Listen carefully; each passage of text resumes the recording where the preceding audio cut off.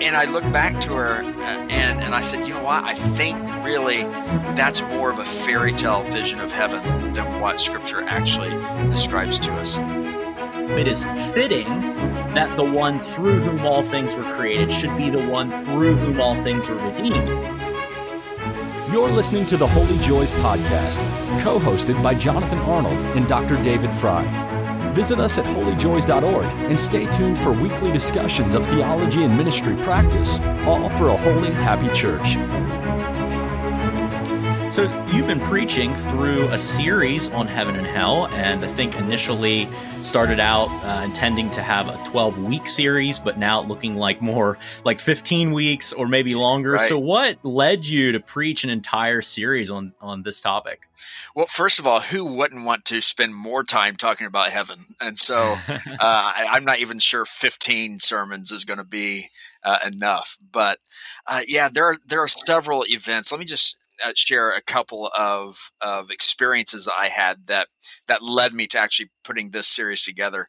One was probably actually closer to 15 years ago. I was in a funeral service of a saint, a leader within our movement that just lived a beautiful life. And as I sat through that service, almost everything that was said about heaven had to do with the material descriptions that Scripture gives us, streets of gold and gates of pearl and those sorts of things.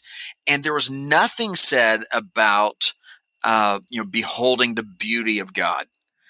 And I began to realize that we really lack a really almost any understanding of the beatific vision that calls Christians to a happy anticipation of heaven. So that was one experience. And then a more recent experience was with a business lady here who did some business for our church. And I had to have a financial meeting with her, and she had just lost a friend the night before and was telling me about the pastor who was there giving comfort to her and her family.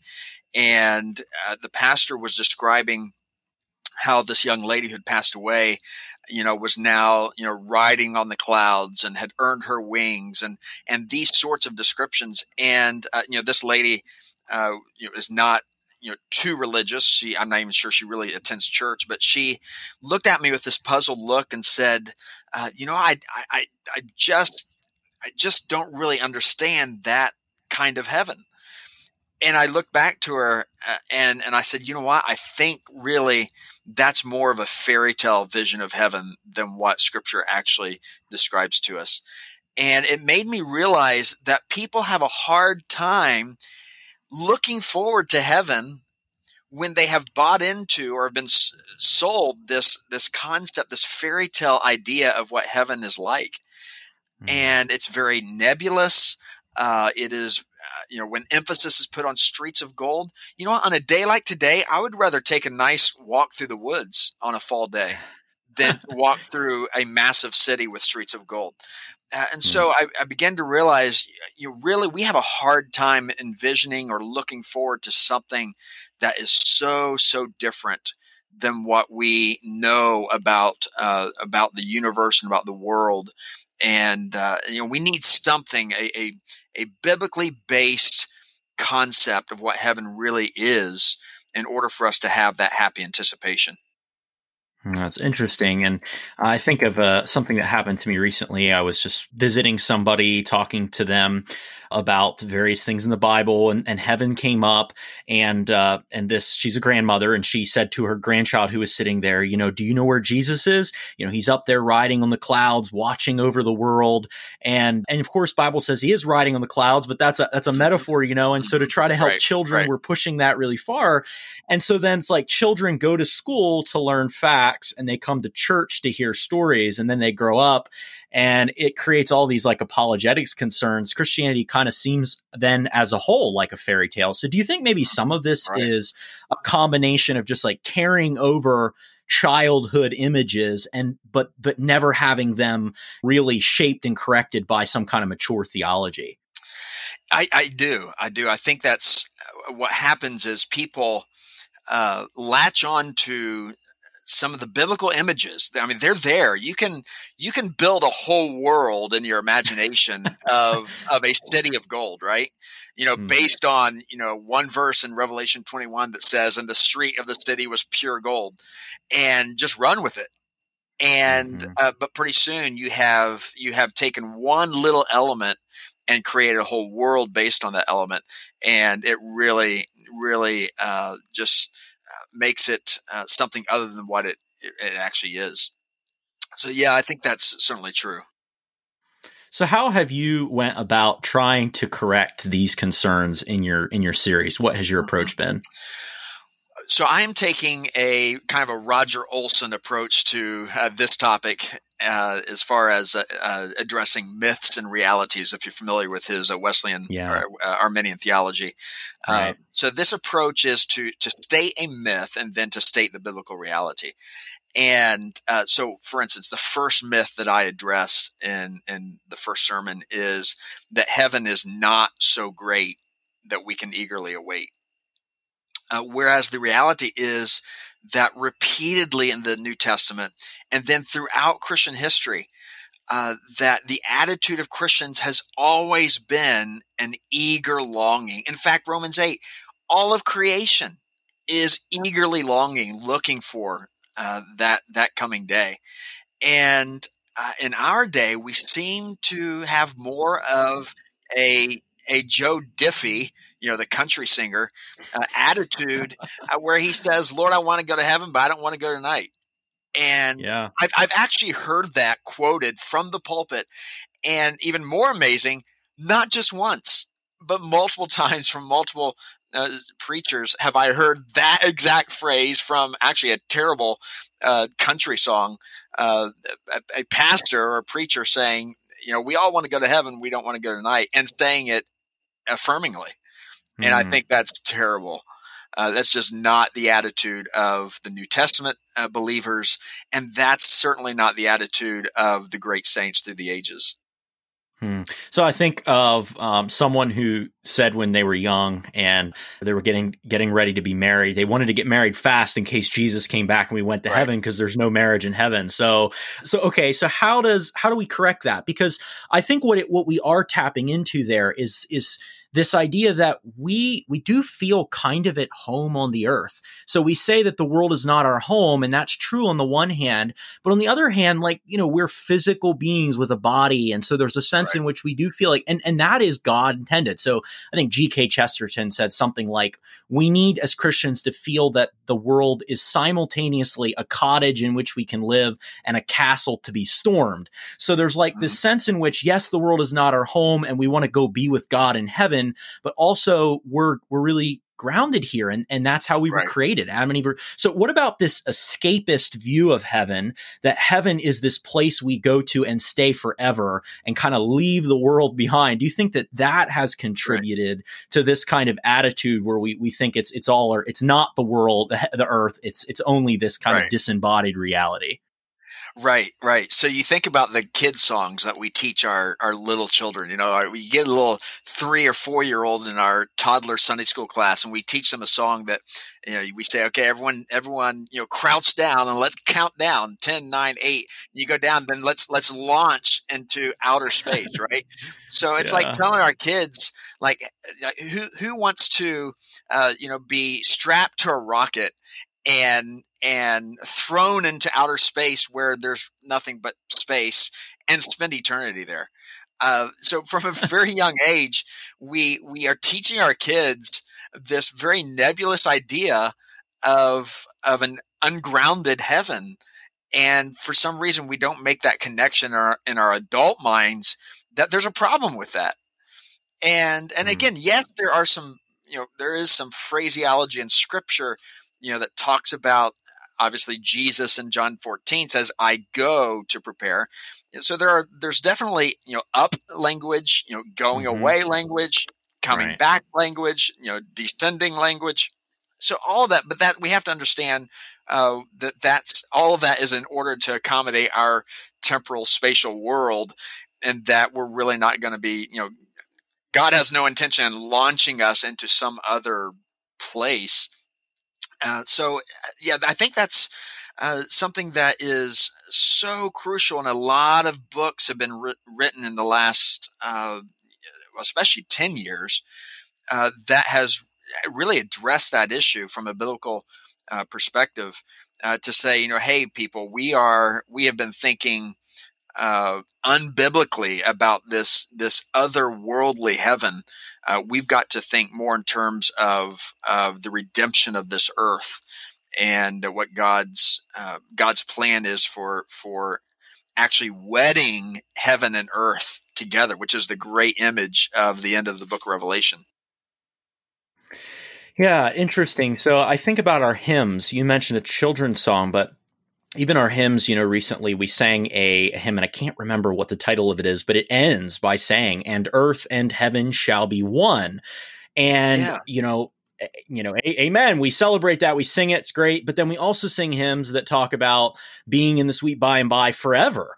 And so it's like we're up there in some, so it does seem like we've never really thought about the contradiction there. And what have you done to help people towards a healthier understanding of heaven and earth becoming one, and then and how we think about heaven in general, really as like God's space, not as a place that you can't they can't come together, that these are kind of like divergent realities that are opposed to one another, this dualistic view. How have you helped shepherd people towards that without, and I think this is the key, without making them feel as though they everything that they think about heaven, everything that they know about heaven is just completely wrong? Because one of my concerns about the books that have been written in the last, decade is that they attack this idea that we go to heaven when we die. And in fact, I think they end up with kind of a different imbalance. And so, as a pastor, you're made to feel like, if somebody says, their loved one died and they ask, did my loved one go to heaven? Like, we shouldn't just be able to say, yes, they did. I think biblically we can say, yes, they did. Sure. Now there's more to it. Sure. So I guess, how do we work towards a balanced perspective on these, these issues? Yeah. You mentioned the song you just mentioned, the hymn is "This Is My Father's World," which is that that's right. Beautiful. I think it's the third verse. This is my Father's world. And that ends with that line, and earth and heaven be one. And so singing biblically grounded hymns, I think, is so important, because we do teach through our hymnody. And Charles Wesley has some great hymns. Another one that I love to sing, it's like the 17th verse or stanza of "Oh, for 1,000 tongues to sing," which, thank God, all 17 or 18 or 19 are not in our hymn book. But it's one of the last ones where he says, "With me, your chief, ye then shall know, shall feel your sins forgiven. Anticipate your heaven below, and own that love is heaven." And he captures something that many of the other, especially 20th century songwriters overlook, and that is this wedding of heaven and earth. And then biblically, again, Revelation 21, the dwelling of God is with us. It's not our dwelling goes to be with God, but God is coming to us. And that's the image in the final chapters of Scripture, is God coming to us. The city coming down out of heaven, God's dwelling being among us. And so there is really an earthly grounding here of what heaven, and I love that image. And "This is my Father's world," that there's going to be a great wedding, which is what Revelation calls it, right? A great wedding of heaven and earth. So singing good songs that capture this very important biblical truth, because I do believe that this is one of several reasons, but this may be the biggest one, that keeps people from having an eager anticipation. We are earthly creatures. We were created to be earthly creatures. And the creation story itself conveys to us this pure, holy place that called the garden, in which God dwelt with Adam and Eve. that's a real earthly place. That was a place that God created, not something that's beyond the blue. That's something right here on the earth that God created. And so we have to ground our salvation in earthiness. And I think the title, if I remember right, it was my second, maybe my third sermon. The title of that sermon in the series was God does not trash. God doesn't make trash. And although Peter, for instance, gives us this tremendously frightful language of the earth, burning up and being dissolved. But again, he's using imagery here that refers to the redemption of this earth, not God throwing something away and starting with something different. And once we have that as our framework for understanding about heaven, I think it really revolutionizes our thinking. Yeah, absolutely. And I'm glad you mentioned that verse from 1 Peter, because that's actually where I was going to go next. So I was sitting with a fellow minister and a good man, a godly man, and he mentioned that verse and he said, some people think that God is going to remake this earth, but, Peter says this earth is going to burn up. So I think he's going to throw out this old world and make a totally brand new world. And I just inside all these alarm bells are going off. I was just thinking, oh no, if you believe that, you've actually undermined not only one of the most fundamental themes of biblical theology, but the whole, from a systematics perspective, the whole economy of redemption, because yes. Christ comes to redeem the earth because he's the one through whom the earth was created. So it is fitting that the one through whom all things were created should be the one through whom all things were redeemed. So, it would actually be unfitting, and I think this is a significant theme for Athanasius, it would be unfitting that God who created this world would just do that, would throw it out. So I think if we can help people to understand something too, when we talk about pastoral teaching, if we can help people to understand the economy a little bit better, that's one way to move towards the redemption of the earth. And so I've been preaching through Colossians and spent a ton of time in chapter 1, just driving that home. Jesus is Lord. It means that he is Lord both of the first creation and the new creation. He through whom all things are created, through things are redeemed. So God intends for everything that was corrupted to be not only made new, but to reach its consummation. And then when we see that, we're like, okay, so what you're saying is God actually has a plan for this earth. This earth isn't just irrevocably lost and now it's going to be thrown in the trash bin. And that, I think, is maybe it's the Trinitarian context. It's the biggest possible context in which to introduce these kind of renewed ways of thinking.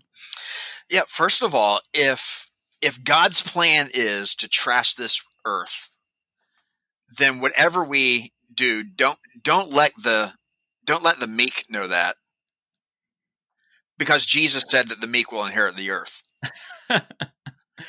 And if he means that, then he is talking about the earth that they know. So, what happens is, and this happens in the book of Revelation as well, but especially in Peter's apocalyptic language, and he draws so heavily from the prophets in describing the purification of the whole earth, whereas they speak of purification of the whole earth as well, but they're especially concerned with the nation of Israel. He adopts this language for the whole earth. But the key is that Peter's example of this, destruction and judgment of the earth is the flood. It's Noah's flood. And whatever we think about Noah's flood, as far as the totality of its destruction, we understand that this is the same earth. We can, and archaeologists can go to the Grand Canyon or various places around the world and find evidence for Noah's flood. You don't have to go to a different world to find that. That's this world right here, and yet this world still exists. And that's the example that Peter uses to say, and this is going to happen again. This is there's no there's nothing in Scripture that should lead one to believe that God's going to trash this earth and begin with something entirely different. That God doesn't make trash. Yeah, very helpful. And I think pastorally practical and encouraging. I go to the local Burger King on the regular basis because somebody from our church works there, and I try to catch her when she's on her shift. And I was just talking to her this week, and I mentioned to her about how it's exciting to think that Jesus is coming again, and we're not just going to go up and stay in heaven forever. And she like finished my sentence. She's like, yeah, he's coming down to earth, and we're going to live here forever, and everything's going to be new. She was really excited to think about that because she's always talking about how the people she works with are just so mean and so nasty, and she's really, really, a lot of anxiety with the election right now, a lot of anxiety with everything going on. Look at how messed up our world is. We hear that all the time. Creation has been groaning until now. I think I've told our congregation like 10 times. I've cited that verse and said, creation has been groaning until now. And COVID-19 coronavirus is just one more groan in a long line of groans. And why is it groaning? All this that we see, it's like, well, we're waiting to be delivered, not like from the earth as escaping the earth, but like a child coming forth from a mother. And this earth is going to, through God's transforming power, bring about a new creation. And knowing that God's not just going to throw this out, but fix this and make it right and set it right. That's what judgment is all about. That is a really hopeful perspective. And I think it brings great vigor and excitement to all kinds of things, our mission, our outlook on life, and just so many other areas. Oh, certainly. And that's why, N.T. Wright, titled his book, Surprised by Hope, right?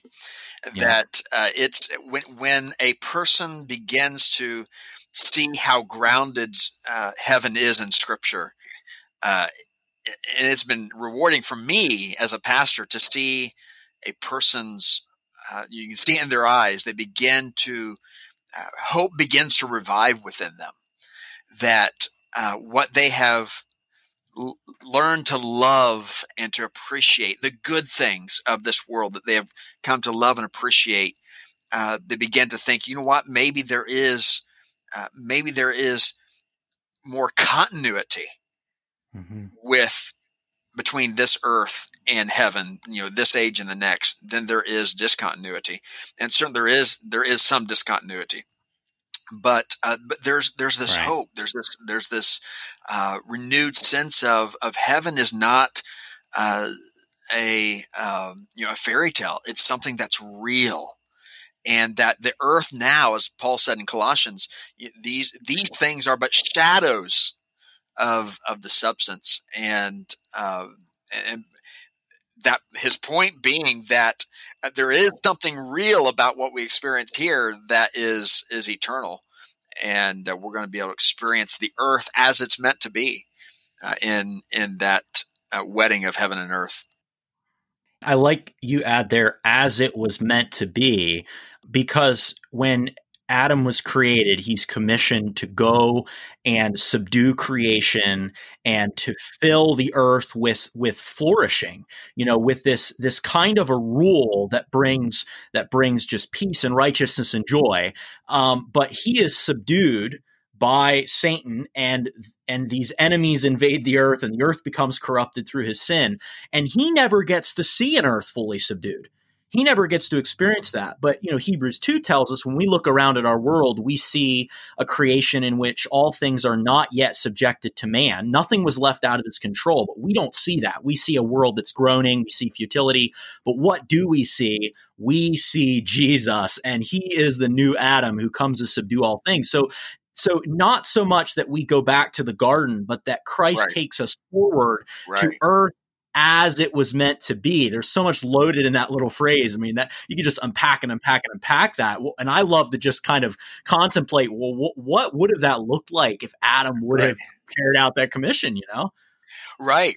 So that's actually, that question is the second half of my sermon series, which I've just started into. So I'm on just finished sermon 9, and I'll be preaching sermon 10 next. And these final sermons are really what has been God's intention for the world and for humanity beyond that state that we see or read about in creation. But now that's not the completion of God's vision for humanity or for the world. We see that in Christ. We won't go back to the first Adam to see that. We go to the second Adam, as you mentioned. Thank you for listening to the Holy Joys podcast. Email your questions about theology and ministry practice to podcast@holyjoys.org. Our labors for a holy, happy church are supported by generous listeners like you. Please pray about partnering with us at holyjoys.org/donate.